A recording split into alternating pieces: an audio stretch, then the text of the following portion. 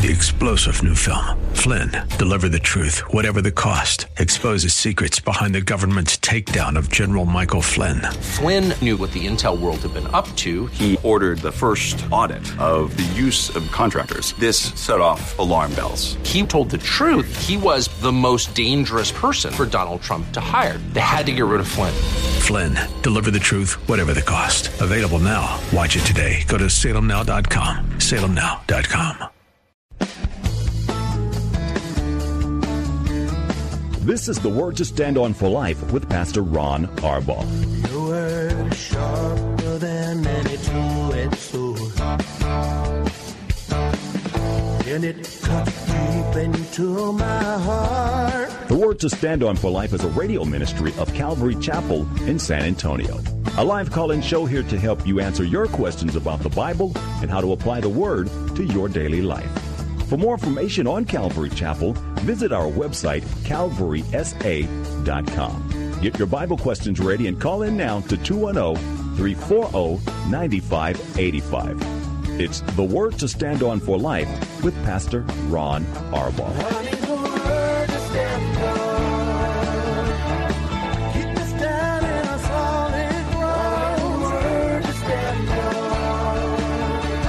Welcome to the program. My producer just said one more show for the week. I can't believe we're already at the end of another week. I'm Pastor Ron Arbaugh from Calvary Chapel in San Antonio, Texas, and we're here every weekday at 4 o'clock to take your phone calls and answer your Bible questions. And for no other reason, we want you to fall more in love with Jesus. This program is dedicated to answering those questions. Here are the phone numbers, 340-9585 for your live calls and questions. That's 340-9585. You can also call toll-free at 877-630-KSLR. That's 630-5757. You can email your questions to us by emailing questions at calvarysa.com, or you can send them in via our free mobile app, and we have a lot of really great questions that have been sent in. But remember, we prefer your live calls just because you're usually more interesting than I am. If you are driving in your car, the safest way to call is to use the KSLR mobile app. Just hit the Call Now button. It's absolutely free, and you'll be connected directly to the studio. Well, because it's Friday, we're all looking forward to a great weekend. I am hoping and praying that people will get saved where you go to church, that God would even use you as an instrument to lead somebody else to Christ. We talked earlier about making the most of every opportunity, or as the King James says, redeeming the time. You're going to encounter people Sunday who are hurting, people whose lives are a mess, some who put on the happy church face and kind of go through the motions. Ask Jesus to give you discernment and minister to people you don't know. Minister to people who look like they're in pain. If somebody looks like they're alone, if somebody looks like they could use some encouragement or somebody to pray for them, be the man or be the woman that God uses. It will change everything about your church experience and the way others view you as well as a servant of the Lord Jesus Christ. So have a great, great weekend in church. I know we will here. We're actually opening a new chapter. Sunday we'll be in Romans chapter 7. I'm going to do just the first 6 verses of Romans 7. Tonight we're actually going to close out the book of Colossians with a small overview, just a few things the Lord's put on my heart. And then we are going to be going 2 weeks from tonight into the book of Acts. So wherever you are going to church, be somebody who makes a difference in somebody else's life. Hope that helps and answers some why do we need to go to church questions that we get so often here on this program. One more time, 340-9585 for your live calls and questions. Here is a question from our email inbox from Jake.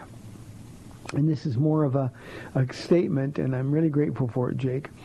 Last week we had some questions about pornography, and it kind of evolved into your kids having cell phones. And one of the things that I said was that if you allow your children to have unfettered, unrestricted access to a cell phone, that it's like giving them a ticking time bomb. Your children will be trapped. They can't avoid it.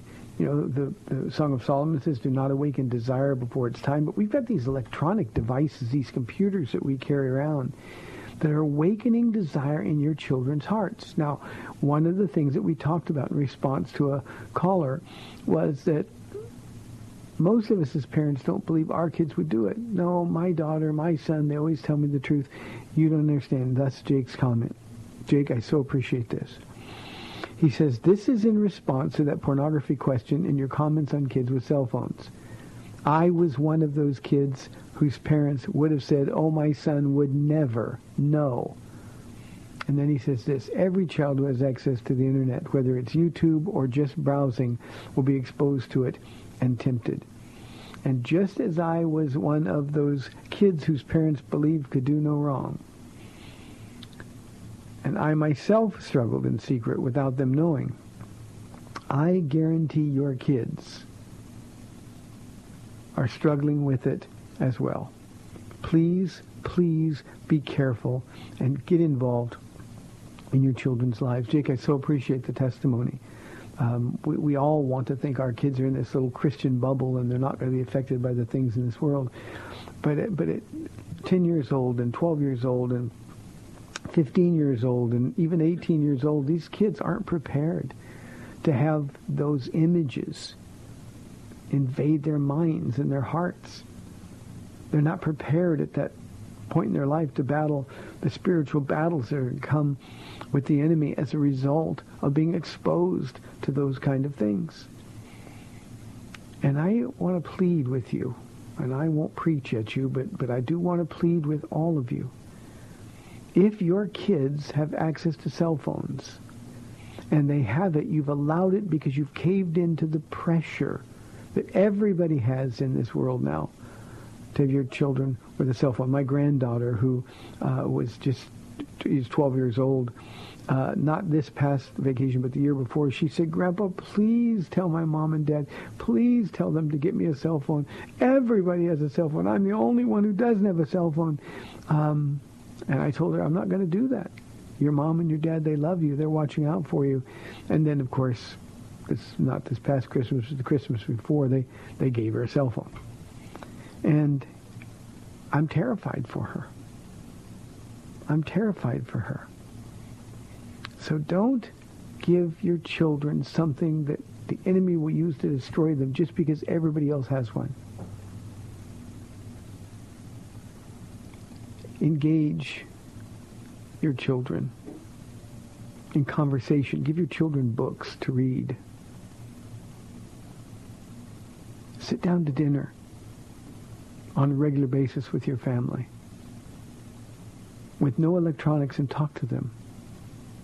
But by all means, don't give them access to a device that has a computer that can do anything. And no matter how smart you are and how you think you can watch everything that your child is doing, you're wrong. You're wrong. I would add, Jake said YouTube are just browsing the internet, but game stations, PlayStation, and some of the other game stations, Snapchat and Instagram, and some of these, your children are being exposed to things that would mortify you. And yes, your children raised in church, otherwise good kids, they have a sin nature. So, Jake, thank you for taking the time to give us that testimony. Sometimes people don't want to believe a pastor. It's just overreaction. It's just too much fundamentalism for me. But maybe they'll believe a dad whose heart's been broken. Thank you also for admitting that you struggled in secret with it yourself. Because that's where we begin by saying, I need help, Jesus. 340-9585. Here is from our email inbox, and even the name breaks my heart. It's lonely. What advice do you have for a single woman in these end times? I've been walking with Lord faithfully for some time, and He's still not sent me a Boaz. Sometimes it seems so hopeless, and I get so lonely that it seems I will be alone forever. That thought really depresses me, and I feel sometimes like just giving up, or even giving up on praying for a spouse anymore. And then she wants to know, do I have any thoughts? Lonely, I do. When I respond to these kinds of questions, and we have them often, people criticize me. You don't understand. You've got Paula. You don't understand how I feel. But here's the advice I have for a single woman in these last days. Jesus is your husband. Be with him. When you're walking with the Lord, you're not lonely. You're with him. Now, with a grateful heart, you can make your request known to God. Never give up on that. But sometimes, lonely, we're so focused on a person that we forget about the person, the man who gave us life. We're focused more on what we don't have, the prayers that haven't yet been answered, than what we do have and the prayers that have been answered. Be with Jesus. His grace is enough. His presence will bring you joy. Now, I understand the longing for human companionship. But make sure that having a human companion isn't your focus, isn't your priority. That Jesus is. You see, when you're content being single, then God is free to bring the man that he's preparing for you into your life. But as long as you're longing for a man more than you are even for your relationship with Jesus, if God brought that man, you'd put too much pressure on him. So I tell the single women here often that when you're content, when you're just fine, just being married to Jesus, one day you're going to look up and there will be the man that Jesus has prepared for you at that very moment. So don't give up, but change your focus, change your perspective. Lonely, we actually have a group here at Calvary Chapel. We don't do groups like singles groups and where people can match up and meet up. But we do have one group. It's called Single Pearls here. And it's the single women, single moms sometimes in our church who come to a group with other women to learn how to be single, how to be content in their singleness. I would never at Calvary Chapel have a singles group where men and women get together and sort of check each other out like they would at a bar or something. It's silliness. I could tell you, Lonely, to get involved in ministry at your church. Get involved. Serve. Don't just go to church, but serve. Get involved. Churches that grow large. Now, we have a large church in terms of number of people, not a big church in terms of space. And that helps us a great deal to keep that small feeling. But when people are serving, they're serving with a group of people that's much smaller and manageable. 5, 10, 25 people. And they serve together. They become friends. They do things socially together. Jesus is always at the center of those social things. And those people don't get lonely. It doesn't mean they don't want to be married. It just means that they're learning to be content in the circumstances they find themselves in. It's very important that we learn Jesus is enough. Then he's free to bring us somebody that'll fix us. Let me give you one other thought, Lonely, and this is misunderstood when I say it. It's misunderstood even here at our church. The place you ought to be looking for a husband is in your church. Again, with the right priorities, Jesus being first. But you see, when you're up close and personal with somebody, when you're watching them serve, when you're seeing their heart on display every single week, you get to know who they really are. It's not like going online and hoping somebody's a good match or going out and doing social things and checking people out. But literally, Lord, I want a husband, but I want him to be a godly man. The same thing is true in reverse, man. I want a wife. I want a godly wife. Where better is there to see with your own eyes how somebody's walk with Jesus is than at church? That doesn't mean you're shopping for a husband or you're shopping for a wife. It just means that this is the place where God brings people to serve him together. this is a place where you get to see who the person that you're interested in really is. And you're not going to make as many mistakes. You're not going to be led by your emotions. So lonely, you've got to get involved. You've got to serve. You've got to have people around you, friends. Make Jesus the center of all of those get-togethers. And I promise you, you'll find that his grace is more than enough. We sing a song like that, his grace is more than enough. Lonely, find out. I'll be praying for you. If you don't mind checking in from time to time, you can use that name. 340-9585. Here's a related question from our mobile app from Rich. He says, how does a single person know if another person is the proverbial one? The one is in quotes to marry. Rich, I think we know when we know. Now, I don't mean to be vague or flippant when I say that, but I think we know when we know. Here's what I know. God wants to give us the desires of our heart. If we delight ourselves in him, he's promised to do that. So when I'm walking with Jesus, when all I want to do is please Jesus, and I look up and there is somebody who is attractive to me physically, they're attractive to me spiritually, we have things in common that matter, important things in common, of course it's from God. And we have this over-spiritualizing tendency in the Western church to look at people in situations like this and say, well, but wait a minute, how do I know it's the one God has for me? There is no one. The one that God has for you is the one you meet and fall in love with. You honor God in that relationship. You purpose in your heart together to serve the Lord in that relationship. That's the one. And sometimes we're always looking for another one. Well, maybe there's a better one. Maybe there's a different one. The one that you fall in love with. And that relationship, again, is based in the righteousness of Christ. That's the one. You know, there's no such thing as a soulmate before you meet that person. It's not like God's got somebody warming up in the bullpen for you until you get around to meeting them. Look in front of you. Walk with Jesus every day. Look in front of you. And one of those days you'll know. It's funny, and you guys have heard the story, but Paul and I fell in love the instant she opened the door and we laid eyes on each other. We weren't even saved. But we knew. And after a lot of pain and a lot of struggles and a lot of sin on my part, I got saved and found out that the woman that I was always looking for was right in my own home, and I was too dumb, too blind to see her. And when Jesus came rushing into my heart,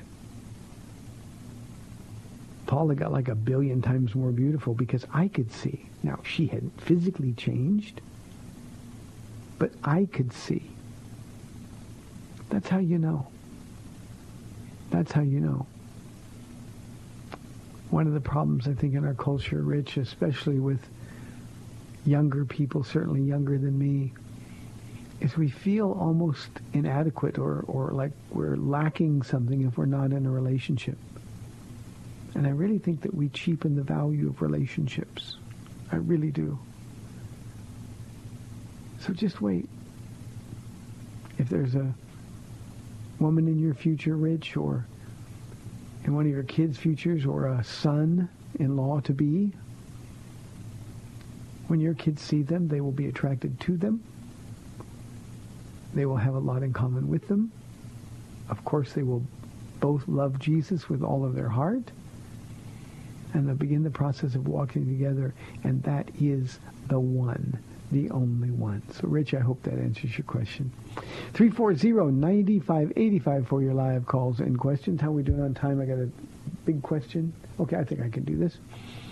Here is a question from our email inbox, Brian. It's a little bit of reading, but I think it's an important question. Brian says, I was listening to an interview about modern Christianity between an evolutionist, atheist, and what they called a modern Christian. And in parentheses, he says a Christian who doesn't think everything in the Bible is 100% literal and accepts a blend of evolution and science in the Bible. And in it, the atheist made the claim. Now, let me stop there before I read the atheist claim. There is no such thing as a modern Christian or an ancient Christian. We are Christians because we believe in Jesus for our salvation. We believe in the word that he's given us. And it's simply not possible to have a modern view. You know, you can't take the pure and perfect word of God and mix anything, whether it's evolution or science or a more modern perspective on the book, something that is less than pure. You can't mix the less than the pure and the perfectly pure and get something better than the perfectly pure. You actually weaken, dilute the pure by adding imperfection. And so, Brian, there's no such thing as a modern Christian. It is not unmodern, bad word, but it makes a good point. To believe in a literal interpretation of Genesis or to believe in a young earth, it's not modern to believe that Jesus is who he said he was, that he was born of a virgin, that he was without sin, that he died for the sins of the world. And if it sounds old-fashioned to somebody who claims to be a modern Christian, my response is always the same. It's okay to sound old-fashioned. God is old. But we have to make that choice. And here's the atheist's claim. He said, you need to separate the crazy in the Bible from the rest of it. Love your neighbor. Yeah, that's fine. But a snake talking, the universe being created in 6 days, a virgin birth, religion defies intellect. You really can't be an intellectual and also believe in the hoo-ha that's in the Bible. These ideas, by the way, let me stop there for a moment. Fear of the Lord is the beginning of wisdom. That's what God wrote. He also said of people like this atheist that, I'm going to use the literal word, a moron says in his heart that there is no God. So you've got to make a decision. Who's really the source of intellect?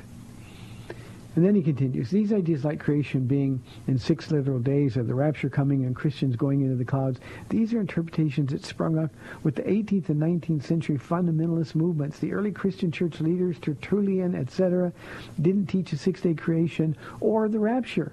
Those are newer teachings and interpretations, so the early Christians knew to separate the crazy from the rest, and modern Christians who accept evolution know to separate the crazy from the rest. And then the interview went on, but that's enough of it. And then here's Brian's question. Is it true that things like 6-day creation doctrine and the rapture doctrine are only as recent as a couple hundred years? If so, why? Why is it that we only just now got it right? Are we really to assume that from AD 100 till the 1700s or whatever, the early Christians got it wrong? How's that even possible for the real Christian church leaders? And I'm talking the Christian church, not Catholicism, who chronologically were closer to when Jesus walked the earth in the New Testament was written. How they wouldn't get correct doctrine like the rapture, and that we only just recently, within the last couple hundred years, suddenly know the truth behind these words. Brian, you have to be careful and discerning about who you're listening to. This is important. An atheist, the statement this atheist made is absolute nonsense. These interpretations aren't new. The Apostle Paul was a rapture teacher. After that, this is 1 Thessalonians 4:17. And by the way, this is way before AD 100. After that, we who are still alive and are left will be caught up together with them in the clouds to meet the Lord in the air. And so we will be with the Lord forever. That's the rapture. 1 Corinthians chapter 15, all written by the Apostle Paul. He expected to be alive when Jesus returned. He expected it until the time he died.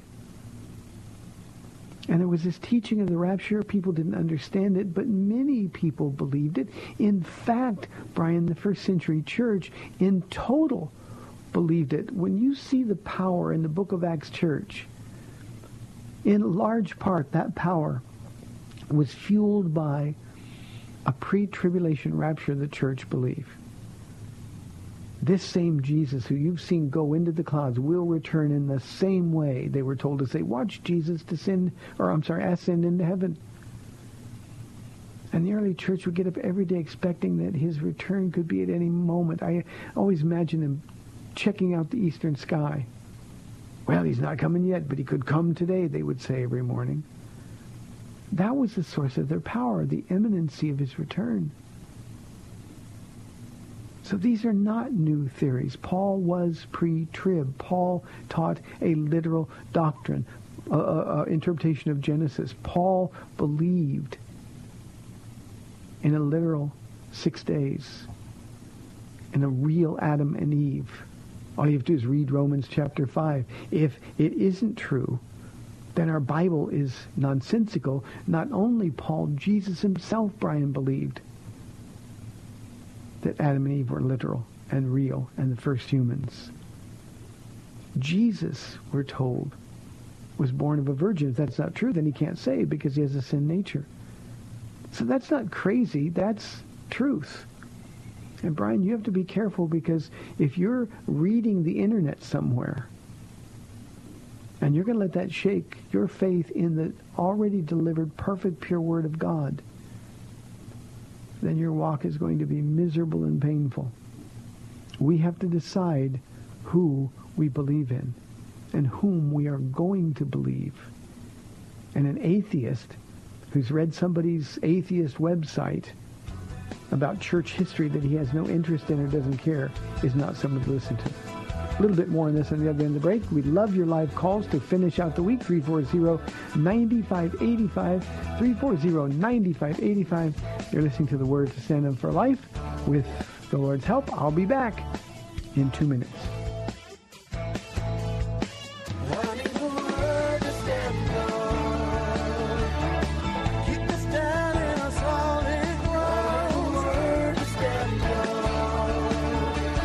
Welcome back to the Word to Stand On for Life. We're taking your calls at 340-9585 or toll free 877-630-KSLR. Now, here's Pastor Ron Arbaugh.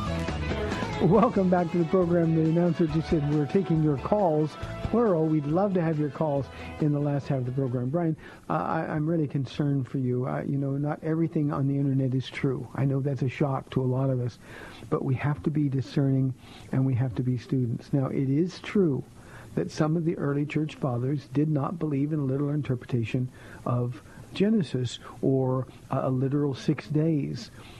All of them believed in the virgin birth of Jesus. If they didn't, they weren't Christians. Early church fathers like Augustine did not believe in a literal 6 days, but Ambrose, his mentor, his teacher, did believe and published it. Each day consisted of 24-hour days. Ambrose lived in the middle of the 4th century. So it's very important that we do our research. Now here's, I think, the most important thing that I'm going to say to you, Brian. Crazy is not believing the Bible. An atheist who is a fool to begin with, that's what the Bible says.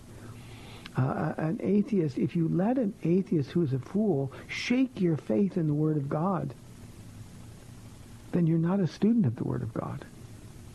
This is what Jeremiah chapter 6, verse 16 says. This is what the Lord says. Stand at the crossroads and look, ask for the ancient paths and where the good way is, and walk in it, and you will find rest for your souls. But you said, we will not walk in it. Here's what he said in Jeremiah 18, verse 15. Yet my people have forgotten me. They burn incense to worthless idols, which make them stumble in their ways and in the ancient paths. They made them walk in and a bypath and on roads not built up. That's what these modernists are trying to do. That's what you find the junk on the internet. They're trying to shake your faith in the Word of God. And Brian, from the very beginning, did God really say was the very first sin? Here's some things to consider, and I'll go on to another question. If Adam was not the first real human created on the 6th 24-hour day, if Eve wasn't the second real human, both of them created directly by the finger of God, then Jesus is a liar. You can't take some of it without taking it all. Because if Adam and Eve weren't real, if they weren't literal, if they weren't in fact the very first humans, now think about that when somebody says the earth is millions or hundreds of millions or even billions of years old. If Adam and Eve weren't the very first two human beings, we're all lost in our sin. And for 2,000 years since Jesus, we've been deluding ourselves that he can save. If he's not God, if he wasn't without sin, if he wasn't born of a virgin, Brian, we cannot be saved. Our sins cannot be forgiven. And finally, if God is progressive, we're all in trouble. In the beginning, God, that settled issue. Genesis 1:1, John 1:1. In the beginning was the Word, and the Word was with God, and the Word was God. So Brian, hold on. Don't let fools, morons, that's what atheists are. I didn't say they weren't smart, by the way. Sometimes it's hard to be smart. You outsmart yourself. But they're fools. They're morons. Because they've rejected the only way to reconcile their sins with God. The person of Jesus Christ. So, Brian, I'll be praying for you. 340-9585 for your live calls and questions. Here is a question from a mom. She says, my kids currently go to public school, and I'm terrified that they are going to be influenced to believe that it is okay, even normal, to be gay. Should I homeschool instead? Your kids will be convinced. Your fear is founded well, but this is where their mom and their dad have to take over. This is where the church plays an important role in their lives. You've got to talk to your kids about these things. You've got to prepare your kids for these things. I am not an advocate of taking kids out of public schools. Now, we have a Christian school here, but we have unbelievers who come to this school and unbelieving families, and we love that that happens because most of the time the kids and the families get saved. But the best place to be light is in dark places. And the public school system is a dark, dark place. And the light of Christ that Christian kids represent is invaluable, important. But you got to teach them to stand. You got to teach them to be convinced. I think part of the time we send our kids to church, or in this culture we send them to Sunday school. We tell them to love Jesus, and then they see the hypocrisy in our lives, and then they go and they're easily convinced by the people around them that Jesus isn't real, because the Jesus that they see at home has no real value for them. They know about Jesus, but they don't know him. And a lot of the times, Mom, it's because, well, they don't see Jesus alive in their own home. Moms and dads yelling at one another, yelling at the kids. Mom and dads who are unhappy and dissatisfied and not grateful. And then we tell them at church about a God that is worthy to be praised. They think, well, what's worthy to be praised if he doesn't have anything for me? But your kids need to follow your example. And your example needs to be one that's passionate and sold out. Not on issues, not scared of gay people, but truly in love with Jesus. You love Jesus, and your home is filled with his love. Jesus is going to storm their hearts, I promise. And then when they're talking to teachers, or when they're talking to other kids who are trying to cram this agenda down their throats, they can stand and say, nope, don't believe it. Don't believe it's true. Because here's what I know, Jesus is real and he's alive. And that's the way people get won. Now, with regard to the idea of homeschool, I would never tell somebody they should homeschool. And I just said already that I'm not in favor of taking kids out of public school just because they're going to be exposed to worldly things. They're exposed to worldly things every day. And probably, Mom, your kids have telephones. So we talked about that early in the program. Here's when you should homeschool. When God tells you to, and when he's equipped you to be a great teacher. Homeschooling as an idea is wonderful. But it ceases to be wonderful when the homeschool teacher isn't a gifted teacher, isn't a teacher that disciplines the kids. Sometimes I call it school in pajamas. Your kids need structure. They need order. They need consistency. They need to learn deadlines. They need to learn how to deal with others socially. And unless you're equipped to provide all those things, then you shouldn't be a homeschooler. Personally, I think it would be horrible to have to listen to my mom or my dad homeschool me. Mom and Dad, you should be doing family devotions, teaching your kids the Word, but to compound that with teaching them every day, having to take off the mom face or the dad face and put on the teacher face, I think that'd be horrible for kids. So unless you're gifted to teach and called, then I would say the answer to the question is don't homeschool them. Instead, just prepare them. Let's go to David calling on line 1. David, thanks for calling. You're on the air. Hi, Pastor Ron. Hi, David. I have a couple of things to say right quick. You've had an interesting week. Yeah, I have. And you know, one of the things that has really come across this week is the gay transgender issue has really seemed to be heavy this week. And I had something really wonderful happen at with kind of a witnessing time with a person that was transgender. And I've been a Christian for about 20 years. And in my early couple of years, I had an extremely wonderful Bible teacher.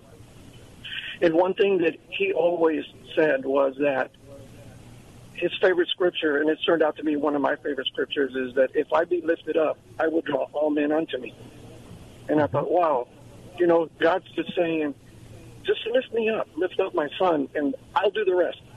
And, you know, you've said that a lot this week about different churches, you know, that it doesn't have to be big, it doesn't have to be large.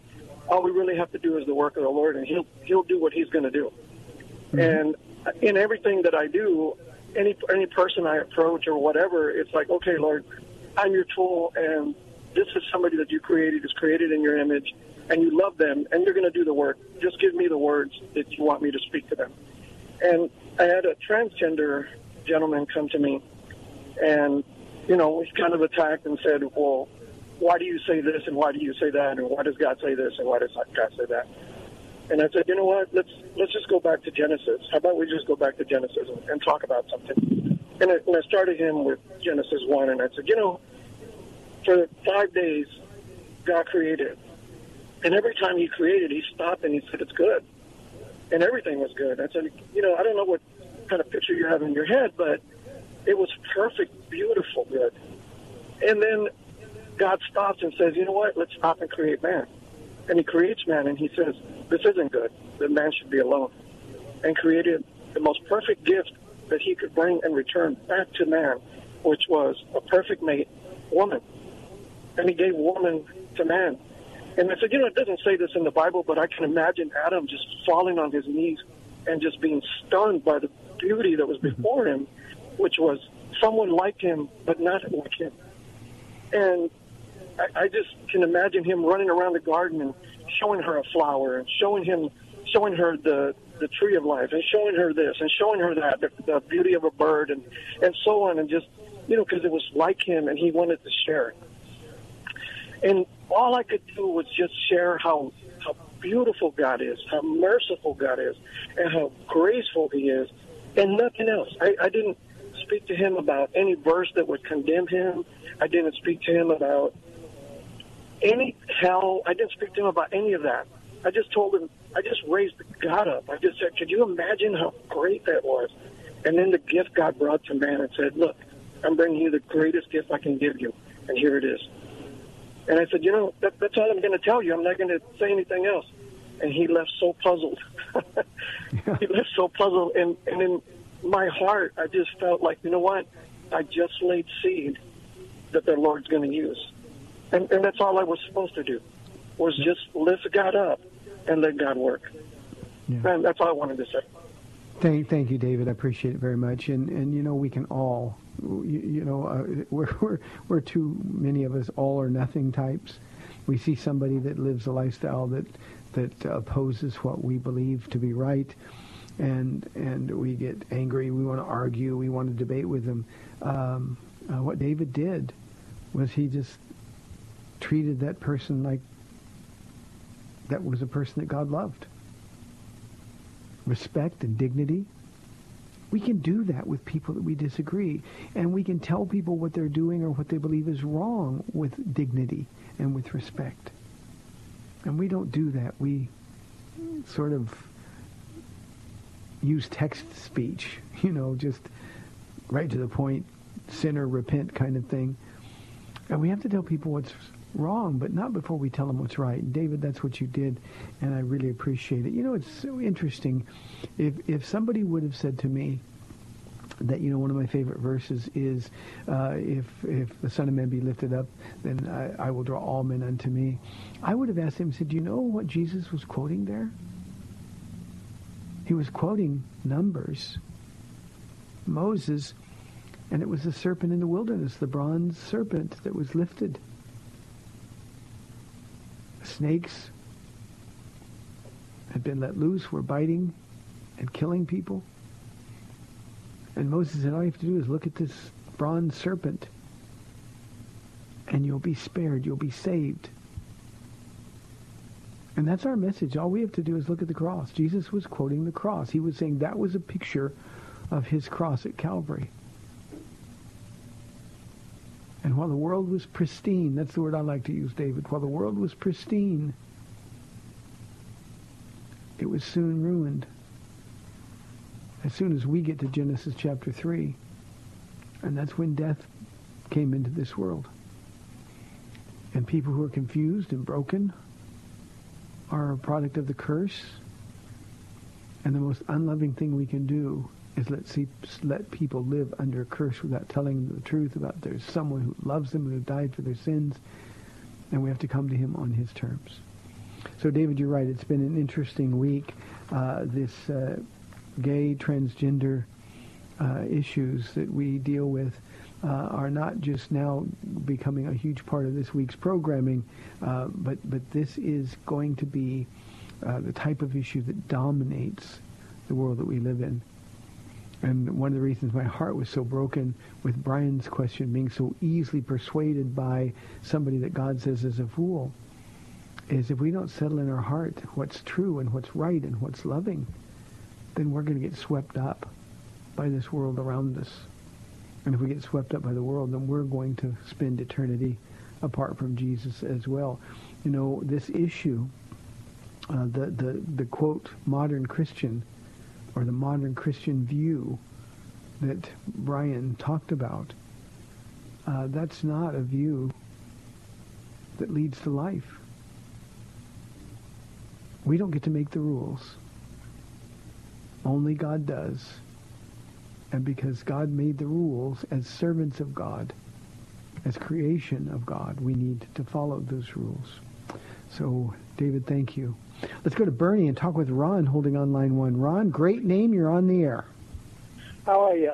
I got a brother Doing who well. doesn't believe in God, and I was thinking about asking him if his greatest hope is that when he dies, that's the end, and what his greatest fear might be is that he'd spend eternity with the devil in hell. Is that appropriate, or is that too harsh? Well, no, I think it's appropriate. I think we can soften a little bit by saying if a guy doesn't believe in God, he's not going to believe in the devil. So I think by asking somebody, I think it's a great question because it'll open up all kinds of conversation. Well, what is your greatest hope then? What are you hoping for? And often, Ron, what they'll do is they'll say, well, I'm hoping for to be happy in life. I'm hoping to be successful. I'm hoping to do this and do that. And you can look at them and you can say, how's that working out? Yeah. Because the people who are lost and hurting, the people asking those questions are in pain. And then you tell them that there is one who we can demonstrate is truly God. You say you don't believe in God, but I can prove Jesus is God. If I prove it to you, will you open your heart? Most of the time they'll say no, which demonstrates that their lack of belief in God isn't based on anything intellectual. Their lack of belief in God is based on one thing and one thing only. They're sinning and they don't want to stop sinning. And we know that God loves people. He makes them miserable in their sins. So the conversation that's a great way to open it. But we got to meet them on their ground in the sense that if they don't believe in God, they're not going to believe in the devil. So we got to find another avenue to open up discussion. And if you listen really closely, Ron, to people that you're talking to, they're going to give you doors so wide to walk through in love. They're going to give you those doors, and you're going to be able to convince some. And at least, like David said earlier, we can plant the seed that God's Spirit will water in days to come. Thank you, Ron. I appreciate it very, very much. Go ahead. Bye-bye. Bye-bye. 340-9585. Here's a question from Jennifer. She says, what would have happened if Jesus sinned just once? I think God would have forgiven him. Am I right? Well, you see, if Jesus would have sinned just once because he was God, he wouldn't be God. So you're making a distinction with the Father and the Son. But Jesus didn't sin just once. If he sinned just once, he wouldn't have been a perfect sacrifice, Jennifer, for you or for me. Now, the truth is, and I'll just use my life as an example, I've sinned like a billion times. I lived a truly wretched life before Christ. And it took a perfect human being to be an acceptable sacrifice for my sins. So Jesus said, I did only what I see my Father do. I only say what I hear my Father say. That means he couldn't have sinned. He had no sin nature. So consider Jesus born perfect, placed in an imperfect world, and his mission in life was to go through all of the temptations and trials that we all go through, to a far greater degree, by the way, than we do. And imagine for a moment that he loved you so much, Jennifer, that he chose you instead of sinning. So don't make the distinction between Father and Son in the sense that they're not both God. Jesus was God who veiled his deity. He veiled the attributes. He took on limitations, human weakness, and he did it and still lived a sinless, perfect life. Because we couldn't. That's really, really good news. If Jesus even could have sinned, Jennifer, he wasn't God. But because he had no sin nature, not only could he not sin, he did not sin, and thus we are saved. Dale says, and this is kind of in the lines of some of the things that we've been talking about this week, how should believers prepare for the time coming soon? And then in parentheses he writes, I believe, when you will risk real persecution for holding to our faith. Dale, there's no way to prepare. We have to walk with Jesus every day. You got to know your word to be sure. You got to study it. You got to be able to explain it, defend it, not apologize for it, but you got to be willing to declare it. And we are in that time now. We're in that time now when we risk real persecution for holding to our faith. Now, this is not new in the rest of the world nor throughout history, Dale, but it is relatively new for Christians in the United States of America, Christians in the West. So we've got to be ready. The only way we can be ready is to be filled with his Spirit, to be with Jesus every day, to be students of his word, and to say, Lord, I'm your servant. Whatever comes, help me stand firm. You know, Paul uses words like stand firm, be immovable. We've got to be those Christians. Here's one other thing we've got to do, Dale. We've got to be willing to endure righteousness. You know, Jesus, in one of the understatements in all of the Scripture, he said, blessed are you when you're persecuted for righteousness' sake. The word blessed is simply our English word that would be happy. Happy are you if you're persecuted for righteousness' sake. Now, he didn't say in that passage in the Sermon on the Mount that we would feel happy or that we would feel blessed. He just said we would be. And that's when we have to really, really practice our faith, exercise our faith. Because I'm telling you the truth, Dale, when that time hits home personally, none of us are going to feel good. None of us are going to feel happy. But we've got to be able to hold on to his promises. We live in a time right now when we suffer a great deal for saying the things that we know are true. because the world now stands opposed against us. And even our freedoms in this country to declare the truth about Jesus Christ are being slowly taken away. And it's going to get worse, and it's the indication of how fast things have changed is any indication, rather, than that time is coming really, really soon. So, Dale, I hope that answers your question. Here's a question I take. We're inside 2 minutes now, so I'll get this one, and then we'll be done for the week. William says, if I disagree with the pastor of our church on some doctrinal issue, is it okay for me to teach others in the church, outside of the church, the correct position as I see it? William, no. What a prideful, almost arrogant thing to say. No. It's not your job to fix your pastor. It's your job to go to your pastor in love and explain to him why you think what he's teaching is wrong, and then listen to him. Don't just go with some preconceived ideas that you know everything. The truth is, William, most of the time people who take the approach that you're taking with this question, your pastor's been studying the Word a whole lot longer than you have. So talk to him. Just talk to him. Ask him to explain. But never divide his church. Never divide. The people don't need you to be their arbiter of truth. The people that you attend church with, they're under the leadership of their pastor. If you need to go because you have doctrinal differences, then go quietly and go prayerfully. But go. Hey, you can hear it, the music. We're at the end of the week. Hey, it's been a great week. I appreciate the many questions. As David said, an interesting week. It's a difficult week with some of these things, but we need to be ready. Hey, you've been listening to the Word to Stand Up for Life this week. When you go to church, find somebody to spread the love of Jesus on. God bless you. We'll see you Monday morning, or Monday afternoon, rather, God willing. Bye-bye.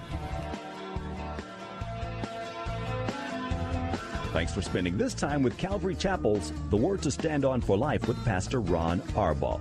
The Word to Stand On for Life is on every weekday afternoon at 4, and Pastor Ron invites you to find out more about Calvary Chapel at calvarysa.com. The Word to Stand On for Life was sponsored by Calvary Chapel of San Antonio.